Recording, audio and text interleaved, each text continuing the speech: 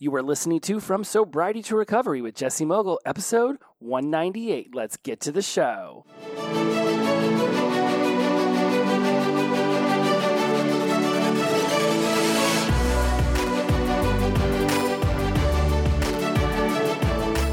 Welcome back to From Sobriety to Recovery. I am your host, Jesse Mogul. I am in addiction recovery, and I am honored to have you here for another delicious episode.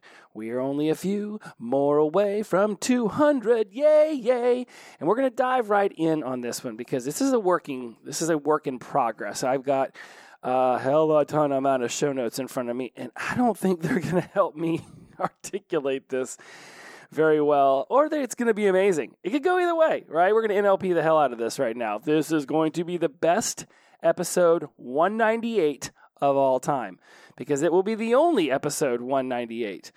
And I have been working on this theory of mine, and it came about when I was done speaking at Bradford and Warrior a month or so back ago, and I'm in the car and I'm reliving the entire speech, and I'm thinking about ways that I can work on it to make it even more valuable to people who are in attendance, and I was really hyped up into it.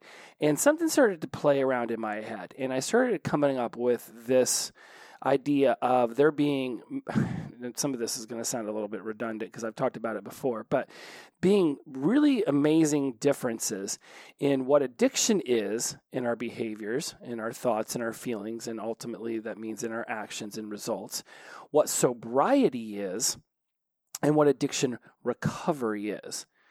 And so, like I said, this is like a working theory. So as this sort of plays out over the microphone, just enjoy the ride because I have really no idea where this is going to go, except I know it's not going to go over the cliff. That it's not going to do. I can assure you at the end of this, it is going to bring us massive amounts of epiphanies, and it's going to be extremely enjoyable in no way, shape, or form. Are we going to James Dean our way into some Hollywood cavern? We got this. We're on lock. We're ready to rock and roll.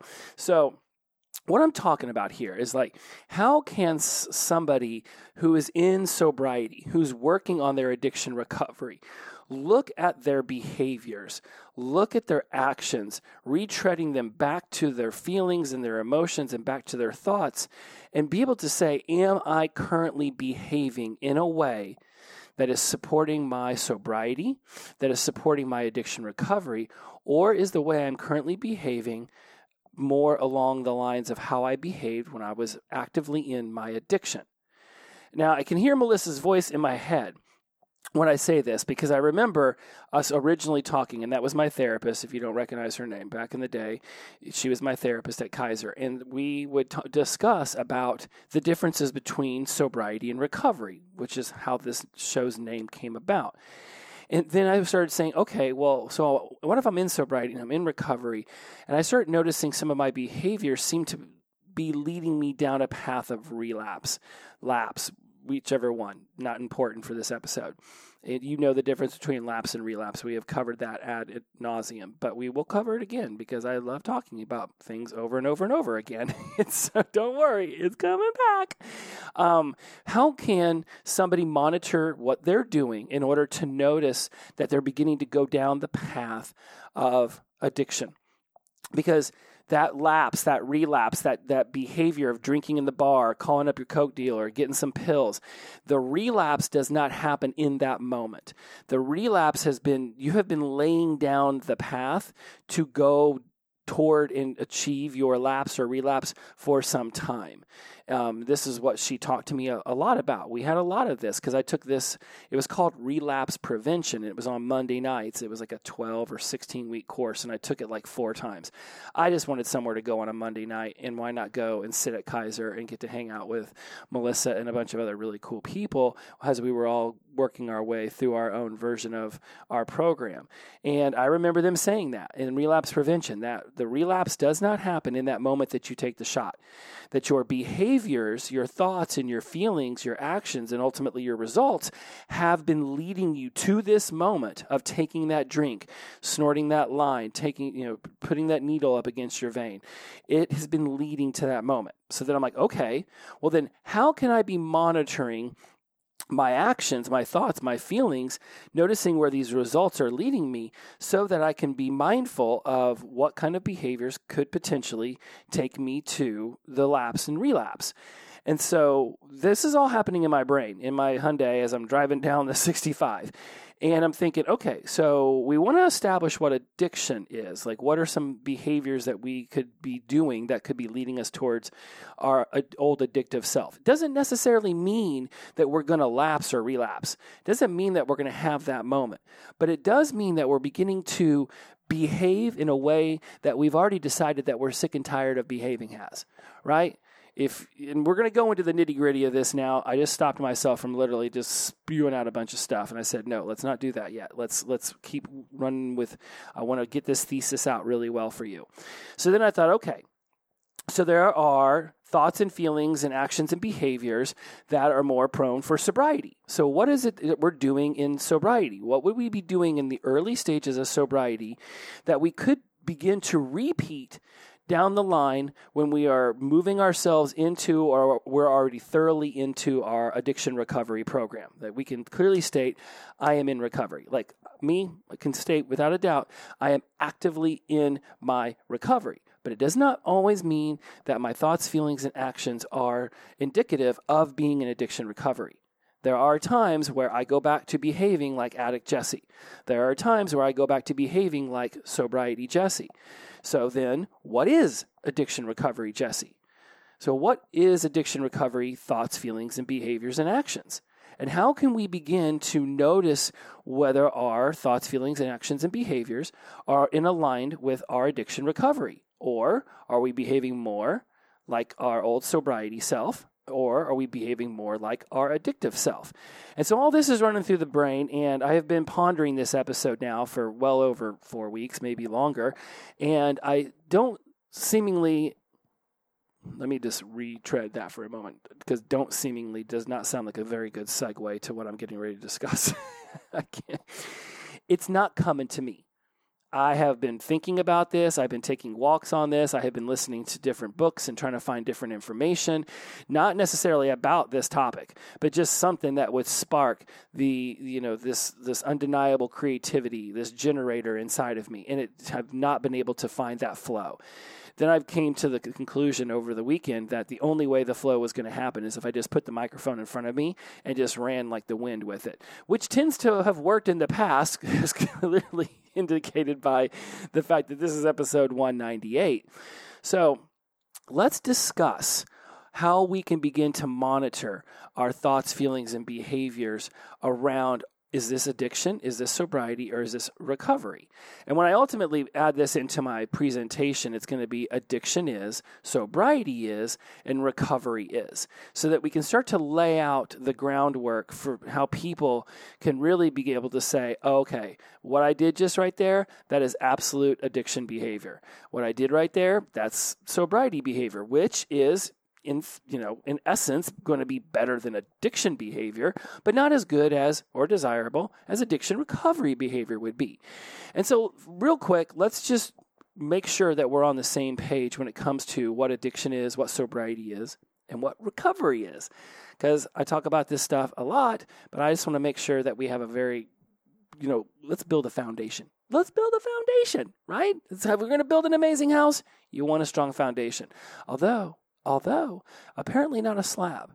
We are in the process of house hunting here in Huntsville, and apparently slab, no. Crawl space, good. For many, many reasons, apparently, but the most important one, it seems, is that if there's any issues with your pipes and you're on the top of a slab, people might have to dig underneath your slab or break into your concrete to get to it. But if it's a crawl space, you get to send some poor person, not poor like financially, just poor in the moment. You have to send somebody underneath this crawl space where snakes and spiders could potentially live, and then they get to work on your pipes, which I hope that person is getting paid a lot. In fact, from what I hear, plumbers get paid a very, very good rate in this country. If you are looking for a job and you don't think that you have many skills, one, you're probably wrong, and you have many, many, many skills. But I would highly recommend you get into electricity or plumbing or HVAC, because you can make six figures doing that stuff. Okay. And did you enjoy that sidebar? I did. I totally did. So, again, the reason I went into that amazing slab versus crawl space sidebar was because we're building a foundation for this episode, and we're going to make sure we're on the same page when it comes to addiction, sobriety, and recovery, and what they are. So, and I'm going to make this super simple because I could literally, you know me, I do my research, and then I rattle on without even reading over it. But the point is I did it, and I feel good about that. And so I'm going to make these definitions I've come up with super simple because I'm not looking to turn this into any much longer of a diatribe than I already have. Let's get to the nitty-gritty. Let's get to the meat and potatoes because I still feel like we're sort of playing in the spinach right here. So, addiction is when someone has trouble stopping a harmful habit like using drugs or drinking alcohol, clearly, right? They need help from professionals and support from loved ones to overcome it, right? That's it, right? We have a harmful habit. It's no longer serving you. It's drugs. It's alcohol. Hey, it could be sex, porn, gambling. We all know that the addictions, hell, how many times have I talked about the phone being an addiction? So we know addictions are there, period, point blank. And, help from professionals and support from loved ones, yes. Obviously, right? We can, it's like we can go much further together than we ever will alone. This is why meetings and all those things are so amazing for people. So we know what addiction is. Harmful behavior, can't necessarily stop it without professionals and support from loved ones. So what's sobriety? Sobriety is when someone stops using drugs or alcohol and stays away from them. Ding, ding, ding. All right. And it basically, it will help you live a healthier and happier life. You're going to have stronger relationships. You're going to improve your physical and mental health. Now, you're not just going to do that by sitting on your ass and not using drugs and drinking anymore. Certainly, you're going to have to put effort into it.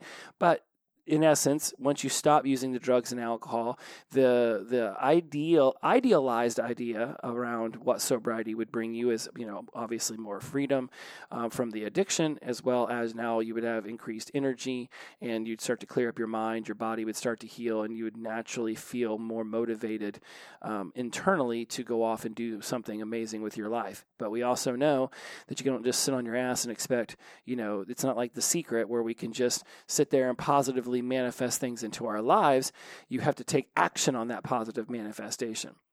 Love The Secret. Got into a great conversation about that recently in the chat over there on Voxer with the tribe from the hub, which I've talked about again ad nauseum. And so one of the new guys in there was talking about The Secret, and I was like, I love The Secret. I got into The Secret back when I was working at Bonefish in Gainesville, Florida, back in college in like 2005. And the part I always thought was missing was the take action part. They didn't really hammer that home as much as I would have preferred. So sobriety is not using anymore, and then you can create your healthier and happier life, and you're going to do this via addiction recovery.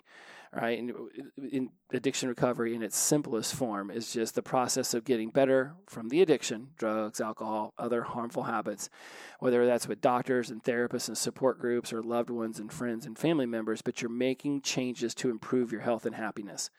Right? Obviously the goal is to live without relying on drugs and alcohol anymore, but now it's like, what are we going to do to literally take ourselves apart from the inside out, lay them on a table and figure out what the hell has been going on this whole time. And so that's why I got into NLP. That's why I got into all this psychology stuff. It wasn't just enough to stop using. I had to know why I continued to use.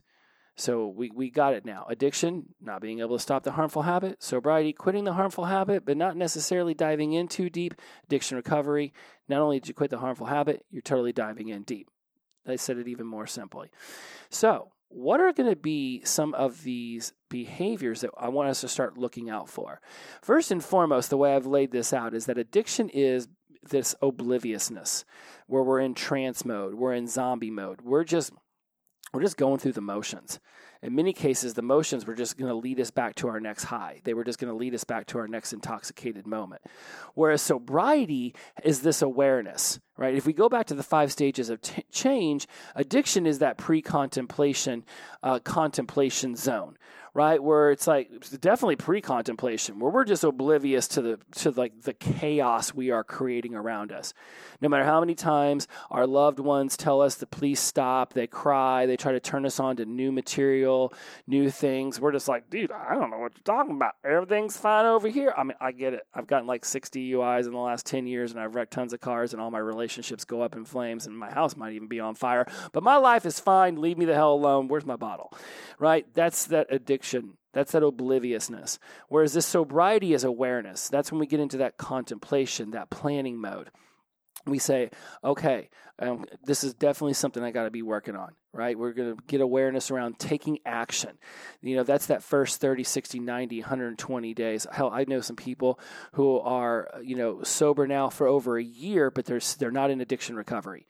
They're staying sober, but they're not taking themselves apart from the inside out and really working on their traumas, really working on their grief, their shame, their sadness, like actively working a program. I did it. I mean, like I've said before, my last time was not my first last time. It was just my last time. I went a year and a half, multiple times during my active addiction for those 22 years, where I would just be like, okay, staying off the bottle for a month, then 3 or 9 or 12. 1 year, I abstained from sex and booze for an entire year as punishment to myself for blowing up a really amazing relationship. So, yeah. That's some addictive behavior shit right there, guys. So just because you stopped using does not mean you're in addiction recovery. You could go to a meeting every single day for 365 days and still not necessarily be in addiction recovery. Whereas because addiction recovery is intentional thoughts. It's intentional feelings. It's intentional behaviors. By the way, just to close a loop I built for you guys like almost a month ago, my power words for the year are intentional, acceptance, and stability. So those are my power words. I thought I was going to come down to one power word. Didn't happen this year. It became intentional, acceptance, and stability. And the sentence I made is intentional acceptance creates stability. I will be intentional with my behaviors, my thoughts, my actions, and all that jazz.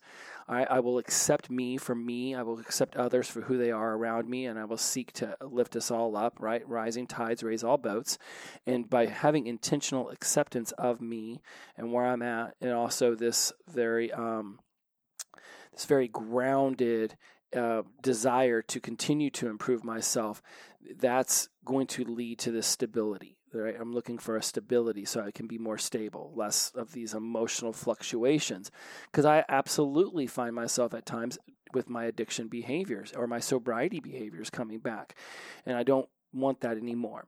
So now that I've built up well on an amazing foundation, in fact, we've already started building up some of the floors of this amazing house that we're building. It might end up being a skyscraper by the time we're done. I don't know how. We've got a lot of carpenters here. We've got a lot of carpenters. This is all shenanigans. We're building up our little, what do they call that skeleton thing that they build up around a building and then they stand on it? I don't remember. Scaffolding, maybe? Probably not. Somebody out there right now just corrected me. I wish I could hear you. Let's get back to the show. I am super hyped. Okay. So when you start to monitor your addiction behaviors, your sobriety behaviors, and your addiction recovery behaviors, this is some of the stuff this is where I was getting stuck. This is one of the reasons why I was having a hard time putting all of this together without you guys on the microphone. So thank you for being the guinea pigs, all thousands upon thousands of you. Or you're either laughing at me, laughing with me, or you've already turned me off. There's other options, but I'm thinking it's one of those three. So when we start thinking about addiction is this obliviousness, I want you to be monitoring for where you're getting emotionally triggered. Where are you reacting, right? Reacting could be yelling, quick to anger, quick to violence, right? Also be monitoring where you, like perhaps envious, jealous. This envious, jealous thing, you got to be really careful about this one. All right, these two. You got to be very careful about them because they will seep into your soul. They will get down into you. And it's not enough that you might look at your neighbor or look at somebody on Instagram and be like, why do they have that job? Why do they have that life? Why do they have that kind of partner? Then some level of enviousness or jealousy starts to creep in. And it's pervasive. Right, this can really overtake you, and because ultimately what will be right behind that is some kind of shame or guilt or anger.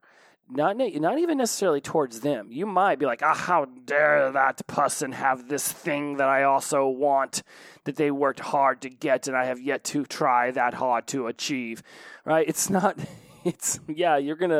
you might think that it's the external vocalization of what it is you are wanting and this person has. You might even turn to your friend like, can you believe this right here? I cannot believe this person on Instagram. They travel the world and get paid for it. This is bullshit. Why don't I have that job? Envious and jealousy, but right behind it, guilt, shame, and anger. Why? Because there's going to be a part of you, if you really truly believe that you could have achieved that or you should have that in some way, that's going to be pissed off at yourself for not having achieved it. And then here comes the shame and here comes the guilt. Shame, obviously, we discussed it. That's an external way basically, when we break society's rules, we feel shame. When we break our own internal rules, we feel guilt. But if, you were rocking it hard at some point in your life, and next thing you know, you fell off to the wayside because of drugs and alcohol, and people around you thought, well, you had a lot of potential, but you totally blew it by drinking yourself to death, right? You're going to feel some shame. If you have guilt over the fact that you drank yourself to death and you dropped, out of college multiple times and took 12 years to get a 4-year degree, this guy, I could have some guilt over it, but I don't, because it was totally fun.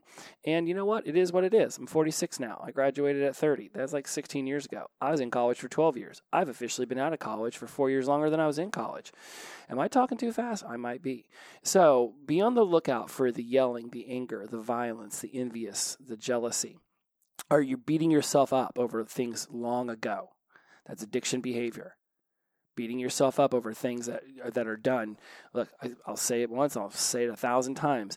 Doc Brown and Einstein and Marty McFly ain't rolling up to your front door with a DeLorean. And even if they did, there's only like 2 seats in it, and there's already a dog in there. Where are you going to sit? And you think they're going to stick around here? No, they don't want to hang out in 2023.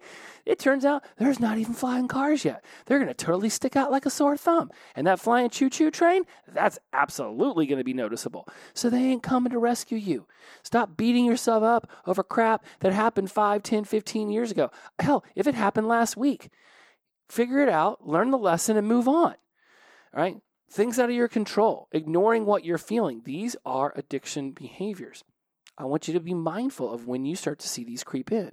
So sobriety is awareness, right? If addiction is obliviousness, sobriety is awareness. Now, you're going to be more aware, right? You're in the action-taken phase, right? Obviously, if you're sober, you're past contemplation and planning. You are in your action phase. Right now, the step behind or after after taking action, spit it out, Jess. After taking action is going to be maintenance or it's going to be relapse. Right, in the 5 stages of change. That's how whoever built that whole paradigm up. Right, that's what they've come up with. It's pre-contemplation, contemplation, planning, taking action, and then the 5th one is either you're going to go back to the way things were. Right, that's the lapse, that's the relapse, or you're going to maintain what you are currently on, the path that you're currently on. So awareness is sobriety. It's like, all right, let's make some changes. So you're going to have awareness in sobriety, but some of these sobriety behaviors, especially, and you'll remember these as I rattle these off from your early stages of sobriety, are going to be things like holding your tongue. Right? We held our tongue a lot when we were addicts because basically we were just happy anybody would be around us, especially our friends and family who'd already told us for the umpteenth times, stop behaving that way. Right? So we learned to hold our tongues and not speak our truth because we were already rocking the boat enough the way it was. And if you were an abrasive addict, then you were not holding your tongue at all, which made you even less appealing to be around. For me, I was a holder of the tongue. A lot of people pleasing and addiction because you know what, we're doing the best we can with the resources we have, and at this, as the addiction grows and people start dropping out of our social circle, and next thing you know, we're looking around and the people who stuck around are not the people we want to be friends with. But hey, they got the drug hookup, so what else are we gonna do? We learn to hold our tongues. We learned that there's a certain amount of people pleasing. Again, even the most abrasive addict will at times have some level of social decorum enough to realize, hey, maybe I should shut my mouth for a moment. Not all, but a majority. And again, don't hold me to that. That is a totally made up statistic right there. I just have noticed a lot of the people I meet, when I say, did you hold your tongue a lot? Were you a people pleaser? I get a lot of head nods, yes. Counting down the days, right? We know counting down the days and white knuckling it at the beginning is that sobriety, right? And that's when people haven't really figured out their program yet. They're like, oh, I got 4 days. Okay, I got 5 days. Okay, you get 13, right? And we got that. We want that. We want that newness of it, right? It's a brand new life we're living. It's a brand new habit structure we're creating.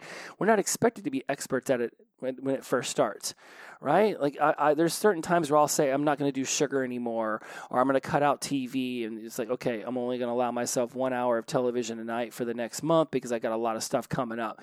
I get very strict with myself, right? My therapist could say, that's a little bit of an addictive behavior, right? I could say, well, it's just being disciplined, which is a bit of more of a sobriety behavior, right? Whereas addiction recovery, when we get to that, is being more intentional with the television watching. But either way, there are certain times where I like to take things away, cut sugar out of your diet for 7 to 14 days, and strawberries taste completely different. They are amazing when you've cut off the processed sugar for 2 weeks.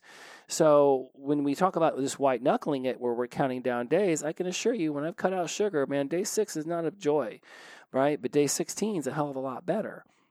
And as long as I'm working some level of a program, I'm monitoring what I'm doing, I start to develop new habits around this idea of that I'm no longer taking in processed sugar. So that's what I'm talking about when I discuss counting down days and white knuckling it, right? It's not, I just passed, I think, 2,200 days. I still like to look at the day counter, but sometimes the 13th will roll around in a month and I'll totally forget that that's my soberversary. I've moved beyond some of those anniversaries that I used to be so excited about, right? I've got 6 years in now. It doesn't mean that I'm not thrilled to be sober every single day, but it doesn't mean that I am as attentive about celebrating each 13th that rolls around. There's just other things on my mind now. I can assure you, for that first year, every 13th that rolled around and every Friday that came by, I was celebrating, right? That was part of my sobriety to recovery journey. Also, lacking acceptance of who you are, what you've done, and what you can do now. These are very sobriety-esque behaviors, right? Accept what you've done in the past. If you're still beating yourself up over it, that's what the addict was doing inside of you. That's the addict talking. This is trying to convince you that, hey, you know what? You did a lot of bad stuff back in the day. No one's ever going to forgive you. You're totally not worthy of love. You really don't have any self-worth. Why do you look in the mirror and have any level of esteem? You're a piece of shit. Why don't you just come back over here, sit down on this couch and drink this bottle, right? That's the addiction monster. When you lack acceptance of who you are, what you've done, and what you can actually do now about your situation, your life, this is that part of you that's behaving more via the sobriety behaviors, right? You're aware of it, but you haven't fully embraced it yet, right? What can you do now? That is going to be something that you're going to start to rattle through your head, because there's a lot of toleration back when we were addicts. So when we're sober, we're still working with that toleration. We're tolerating behaviors in ourselves, tolerating behaviors in others that may not be up to our standards, but we're still laying down the groundwork for our standards. So we're not going to be as hard on ourselves about still figuring out this new life, right? And this is 30, 60, 90 days, 100 days, 200, 2,200. I still catch myself doing things that I'm not necessarily thrilled of. And I'm like, okay, let's work on that. And I do at times beat myself up and think I should be further along, but that's like a marathon runner getting pissed off at themselves for running the pace that they are at mile 17. Like, you've been running that pace for a while now. Like, it is just what it is. You weren't supposed to be done, or you weren't supposed to be further behind. You are just where you are at. If you start getting pissed off about how you ran at mile 6, and that's why you're running the way you are now at mile 17, you're not concentrating on mile 17. All right? Don't get boggled down by what's way ahead. Focus on the steps that are now. And when we start to tolerate things, it's like we're living so much in the past, right? It's like, this is the behavior I used to tolerate, right? Instead of thinking about, well, am I seeing this through a different lens now, right? Is the way someone's behaving in front of me them just doing the best they can with the resources they have? And how might I be able to have a conversation with them that helps them lift themselves up, or, be more aligned and congruent with what I'm doing, right? You're going to find some of the things that you do when you're in toleration mode is setting goals and then letting them fall off. Doing mental gymnastics and talking yourself out of why you really wanted to do that thing. You'll have these moments where you're super, super focused, and then you drop off for like a week, 2, 3, and you lose focus. I see this happen a lot when people try to pick up the gym or some level of physical activity, right? That's that sobriety version of you that's still trying to figure it out. Not really sure how you're going to habituate this yet. Start to mental gymnastics yourself out of it. Well, I've always just been this way, or, well, I'm this age, and you get this age and your back just always hurts. That's not true. There's lots of people that are a lot of ages who have figured out a way to not have their back always hurt. So you're tolerating things. And you're working on that in order to move toward your addiction recovery program. So not drawing boundaries, not determining what an outcome really is or what you really want from setting boundaries or from having conversations. That's more of the sobriety behavior, which again, better than the addictive behavior, which was barely paying attention to any outcomes. Not only were you not drawing healthy boundaries, you were breaking everybody else's healthy boundaries and being focused. I mean, I did graduate college after 12 years, so there was some level of focus. But for a majority of the time, it was a focus on getting the buzz and recovering from the hangover. So then we start thinking about what is addiction recovery. What are these going to be, these thoughts, these feelings, these actions that we're going to be taking when we're in addiction recovery? And intentional. Intentional is the word that I want you to be focused upon. So if we go back to the beginning, addiction is obliviousness. It's a state of unawareness. Sobriety is awareness, and addiction recovery is intentionality, being intentional. It's one thing to be aware that you're not happy with a particular thought, feeling, or behavior. It's another thing to be intentional with a thought, feeling, or behavior. Right? It's like, okay, you can be aware that you just had a negative thought, but if you're going to be intentional about having that negative thought, that's going to be dissecting it, figuring out why it is bothering you. What is it that just happened that's creating this within you? Right? Someone in the hub today posted over on Voxer. It was something like, it's not about just slaying your demons. It's about taking apart the demon and figuring out what it was feeding on. Pretty sure I did not say that verbatim, but I said it close enough. It's not just about slaying your demons. It's about taking apart the demon, or maybe it even said smashing the demon. Not important. What is that we're taking apart the demon to find out what it was feeding on. All right, what's it feeding on? Shame, anger, guilt, envy, jealousy, fear, hurtfulness, rage, anger, right? All those emotions. Right? Lack of self-worth, lack of self-esteem, feeling like you're a piece of crap. That's what the demon was feeding off of. So when we're intentional with our thoughts, feelings, and behaviors, we are taking apart the undesirable ones to find out what they're feeding on, and we're focusing ourselves more with that toward energy towards the desirable thoughts, feelings, and behaviors. Right? This is going to be talking it out, speaking your voice, saying what you mean and meaning what you say, but not saying it mean. It's going to be sticking to your goals. It's going to be developing the willpower that helps you move into discipline, and discipline moves you into habits.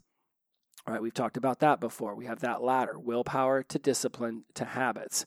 And somewhere around that 60 to 90 day range is whenever a habit becomes fully integrated into your life, to the point where it's almost like autopilot that you just put on your shoes at 2 p.m. and go to the gym. It's just ingrained. You're not going to miss more than, a day or two at the gym each week. You're like, nope, 3 days a week is when I go to the gym. And if I have to do all 3 of those days, Monday, Tuesday, Wednesday, because I'm busy Thursday through Sunday, I will be at the gym Monday through Wednesday. That's that addiction recovery. It's being intentional with your thoughts, your feelings, and your behaviors and actions. It's drawing healthy boundaries. Around boundaries, I'm just going to be, if you have a pen and a pad, get in the lab, because we are dropping some dimes today. What is it that I was talking about with my coach the other day? That invisible expectations are the leading cause of, I'm totally butchering this, and I don't like to butcher things unless I intentionally am butchering things, and so then I butcher them happily, but that's not what I want to do right now, so I'm going to go find it. Here's the quote. Invisible expectations are resentments waiting to happen Communicated expectations are healthy boundaries. So I'll say it again because the 20 seconds leading up to that was a bunch of gibberish. And so pull out your pen and a pad. Let's get in the lab and let's write this one down. Invisible expectations are resentments waiting to happen. Communicated expectations are healthy boundaries. And so I even put this in my notes when he said that, like, oh my goodness, addiction is, sobriety is, and recovery is around this, right? Addiction is, within the scope of this quote, not having any kind of healthy boundaries, right? Having all these invisible expectations and then getting pissed off at people whenever they don't fulfill your invisible expectations, right? Sobriety would be, communicating your expectations, but then breaking them or not following through on them, or having these invisible expectations and then allowing the resentments to steam up with inside of you, right? This we've talked about this before. If you don't remember it, write this down, right? Resistances lead to resentments. Resentments lead to rejection, and rejection leads to that blow up. That's what, you think about in your partnership with someone in your family, in your house, your husband or wife, right? They keep leaving the spoon in the sink, right? You have resistances to bringing it up because somebody back in the day said, don't sweat the small stuff. So you don't mention the spoon, and these little resistances become resentments, right? Now they keep putting the spoon in there. Now every little thing they do, from the way they swallow to the way they breathe, starts to bother you. You start resenting them, all because you wouldn't talk about the spoon in the sink. You let those resistances build up. Enough resistances turn into resentments turn into rejection, and next thing you know, you're screaming at each other in the kitchen over some white rice for dinner. It's insane-o, but it happens. And if you write that down, you're going to notice it. So when we start talking about what addiction is around these expectations and boundaries, addiction is not having any boundaries, right? Just blowing through other people's, and then having expectations and allowing those resentments and resistances to build up when you never even told anybody you had the expectation, and just getting angry at them for things they don't even understand that they did wrong. Or sobriety would be having these invisible expectations and allowing these resentments to build up, and then holding your tongue, not speaking your truth, not sitting down in a calm way and discussing it, right? That would be your sobriety, just holding it in, letting it fester. All right, we're not doing that anymore. All right, we're stepping into addiction recovery, which would be to sit down and be like, hey, this is my deal with the spoon. I was raised in a very, messy house, sort of had hoarder parents, and I just got really particular about the cleanliness of my kitchen. If you could just put the spoon into the dishwasher when you're done with it, that would be really awesome. It would help me so much. And once the person has a better understanding of the why, they're more prone to follow through with what you've requested of them, right? And that's that addiction recovery. The communicated expectations are now healthy boundaries. So in the future, if the spoon's still in the sink, you can turn to them and be like, okay, I've expressed why the spoon in the dishwasher is important to me. Perhaps you have not expressed to me why the dishwasher or why the spoon in the sink is so important to you. Because I've certainly expressed myself. Clearly you haven't. Why is the spoon in the sink? I just love that example. And it's not like I have an issue with spoons in the sink. It just came about like 197 episodes ago, and I'm just riding that gravy train. So let's think about that. Where are you noticing some of this in your life, right? Where are you noticing that you might be beating yourself up from things long ago? And where could you be more gentle on yourself? Where could you be less tolerant of certain aspects of you and start actually accepting who you are and then working on it now? Right? You got that addiction is beating yourself up. Sobriety is just tolerating the behavior and pushing the feelings down. And we know what happens when we push our feelings down. We tend to pour a bunch of booze and drugs on top of them. So you don't want to be doing that, right? Or you could be accepting who you are for the divine creature you have been born into existence as, right? And stepping into this version of you that knows that when you pay attention to what it is that you're doing and you set intention towards what you're doing, that your life will go all the way up. Like that's just, it's going to happen, right? If you set the intention to pay attention, your life is going to go all the way up. I know, a lot of intention, attention. Did I use an I? Did I use an A? How do I write that down? I don't know. How do you write that down? Intention with an I, intention towards your attention with an A will lead you towards an all the way up life. I know. I'm talking a mile a minute. I think that's because I've been up for like 19 hours and it's past midnight. But anyways, personal responsibility. I'm not blaming the lack of sleep on why I'm talking so fast. I'm just super excited right now. So we've laid down the groundwork, and we are going to be touching upon this a lot. This is just the beginning of my of this theorem that I'm building, right? I'm really going to be working on this, and I couldn't do it in the office in my little creativity cocoon anymore. I had to invite y'all into this because, frankly, without having this microphone in front of me, sometimes I have no idea what the hell I'm going to say. But then I hit record, and just awesome things come out of my mouth, and I'm like, well, that was cool. Why couldn't I have thought about that before the show and put it in the show notes? It just doesn't work that way sometimes. So, and I've noticed that one of my connector words, two connector words that have come about in the last year are the word so and the word right. Now that I've just rung that bell, you're going to notice that. So maybe I shouldn't have told you that. I feel like I just how I met your mother on that one. But I have noticed it quite a deal, and I'm going to be working on trying to alleviate some of that in the future episodes. This is the kind of awareness and intentional thoughts and feelings and actions I have around my behaviors. I start noticing little things like that. So it's hard not to notice it when I have such a hard punch into that S. I almost said so again. I swear to you I did. It's such a connector word. Out of nowhere right now, this song I heard on TikTok the other day of this boy singing. He's like, thank you for sunshine. Thank you for rain. Thank you for laughter. Thank you for pain.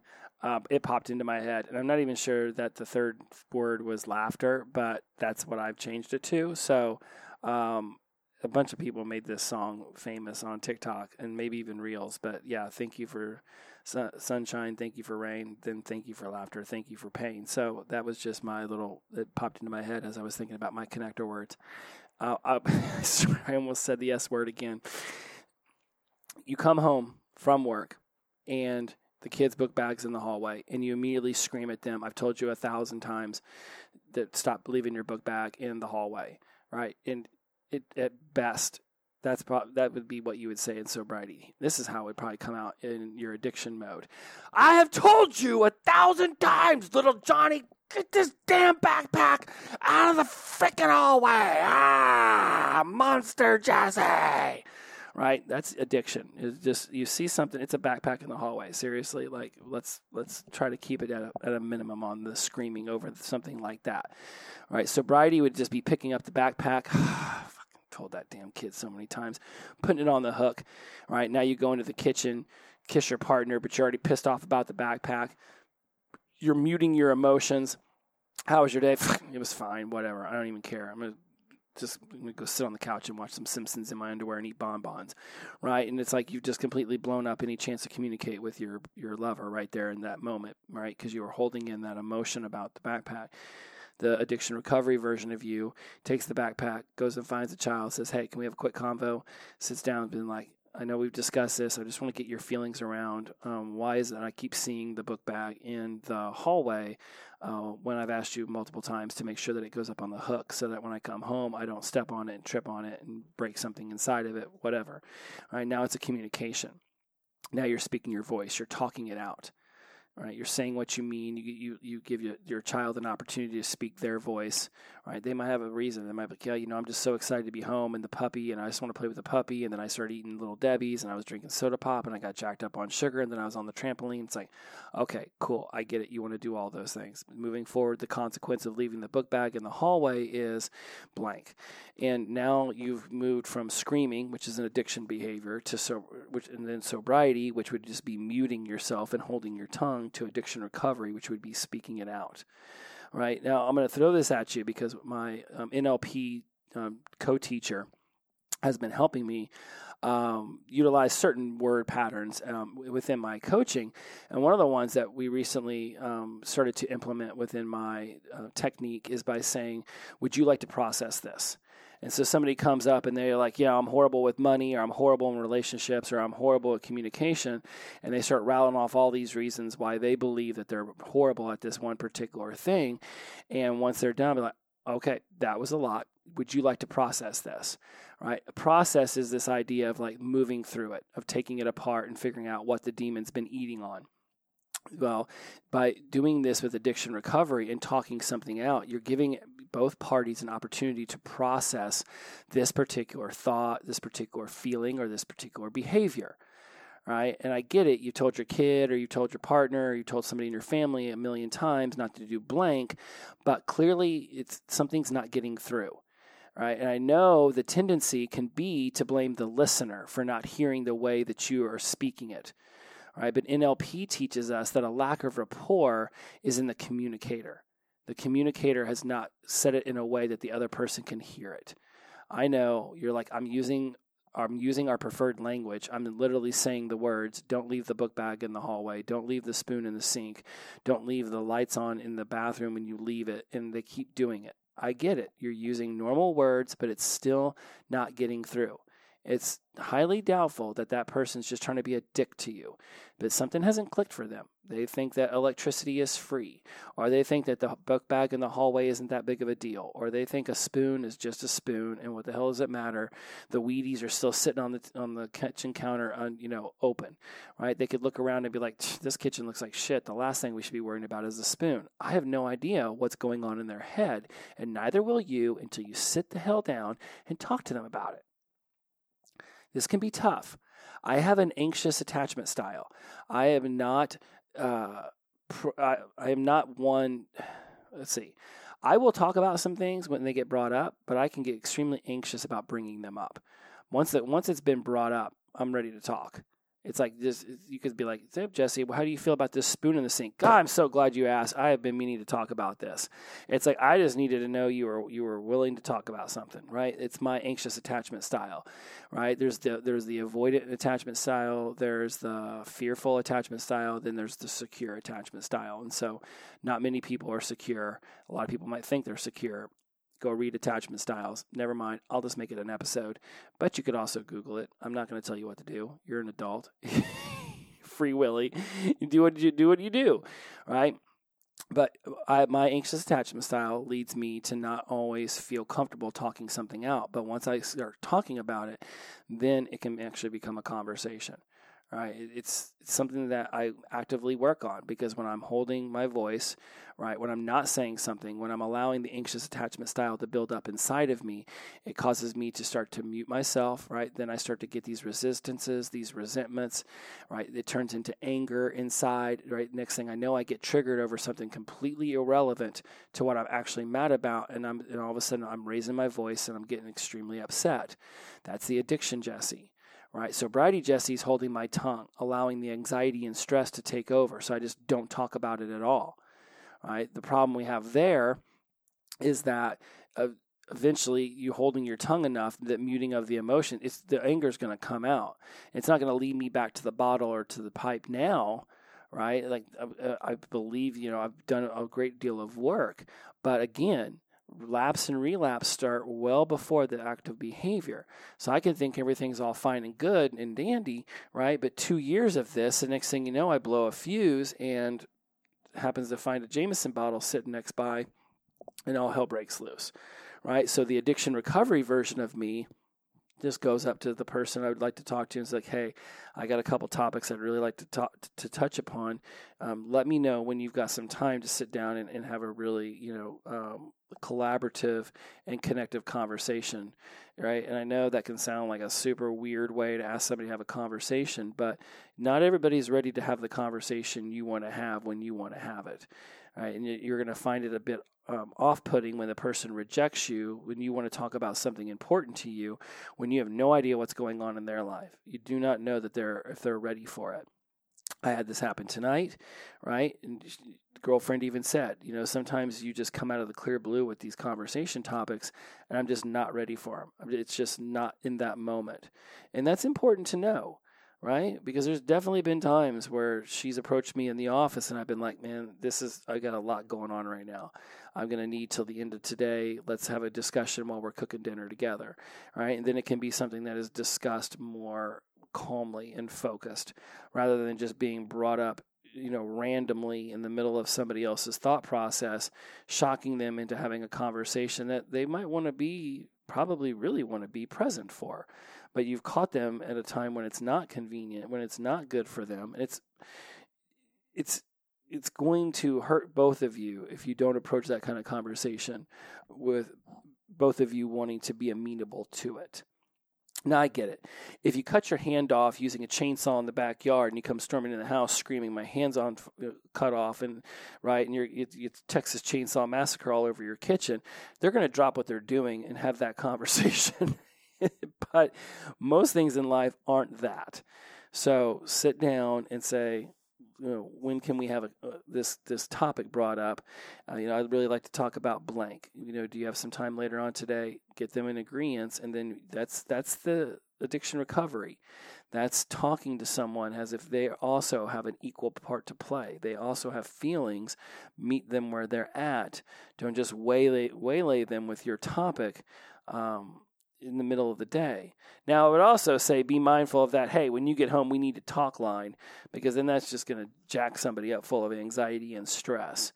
So I'm going to leave this one to you to figure it out. We're already at minute 50, and I've rambled on enough about it. But, pick and choose your words in a way that you would want somebody to use them with you as well. Right? Treat others as you would like to be treated.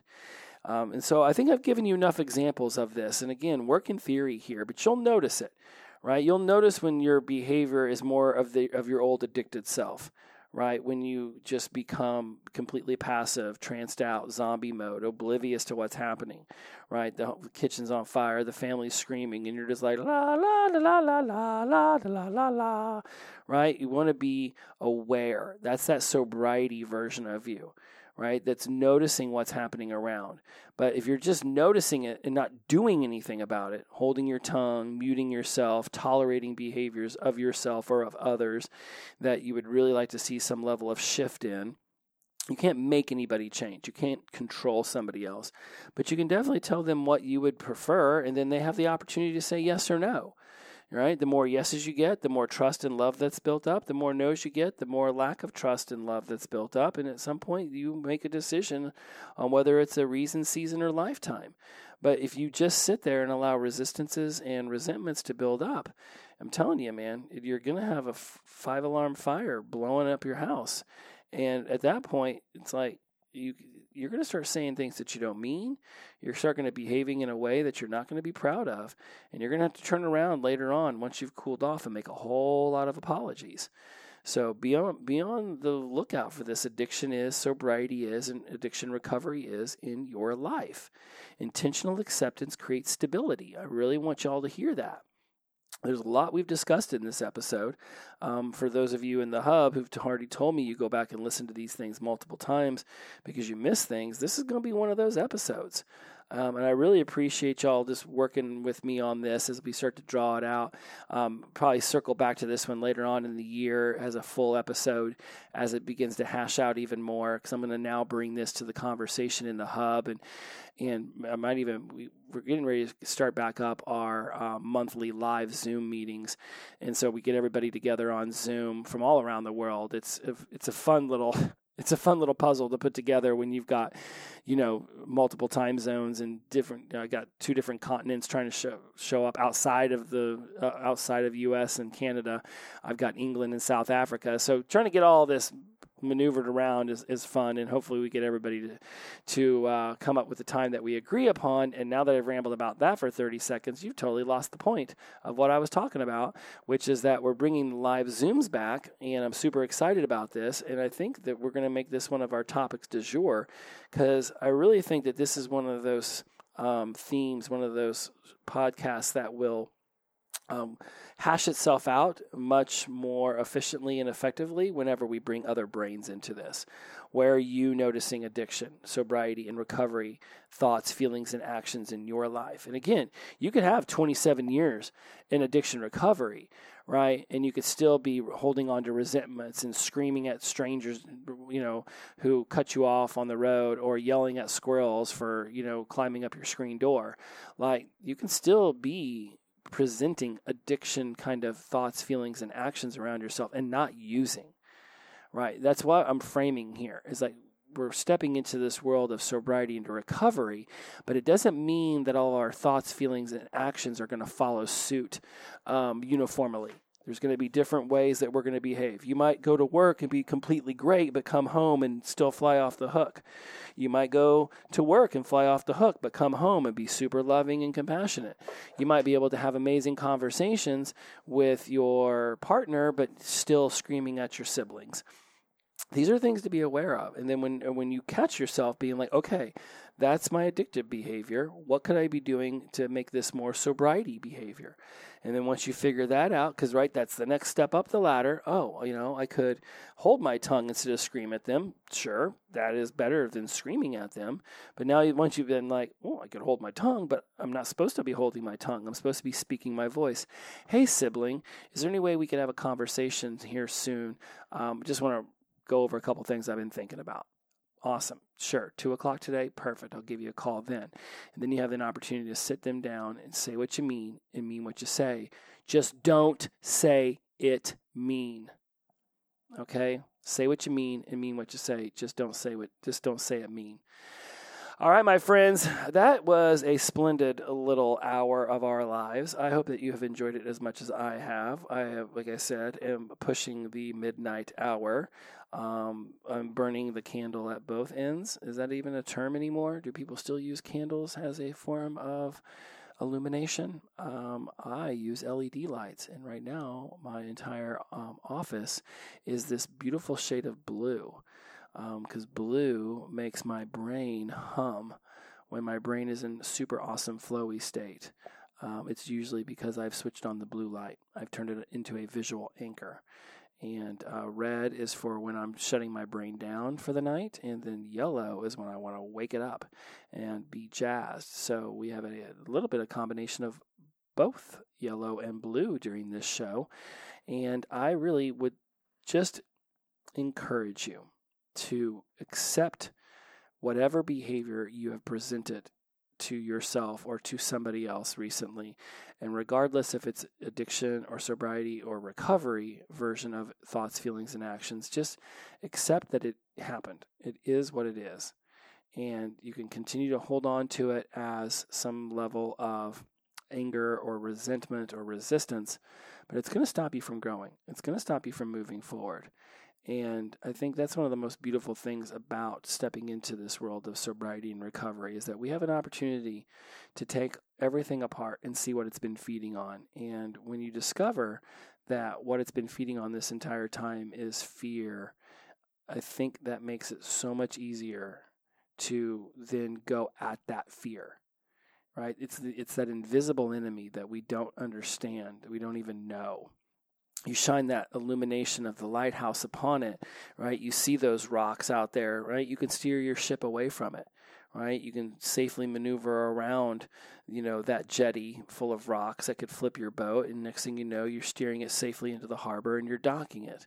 And you're having these wonderful, amazing connective conversations, these vulnerable moments with someone, who is wanting that version of you, whether they know it or not. And I know in a society that seemingly gets more and more confused every day about masculine and feminine energy, and is that even socially acceptable to call it those things anymore? Bottom line is that we've got 25,000 years of hardwired programming in us that says men act like this, women act like this, and we're living in a new world where we can be more fluid. But at the end of the day, there's still that little thing inside of us, that 25,000-year-old DNA that says men are supposed to push down their emotions and just stuff it down and shut the hell up, and that women are supposed to be super emotional and do this, that, and the other. And I mean, that's stigmas, old rituals and traditions that we no longer wanted to adhere to or not. We can't just snap our fingers and expect that we're all of a sudden going to know how to be master communicators in the face of such radical changes in our society. Right? This burning of the bra movement happened in the 1960s and 70s. And, praise be that it occurred, but also realize we're only looking at like 50, 60 years ago when society really was like, you know what?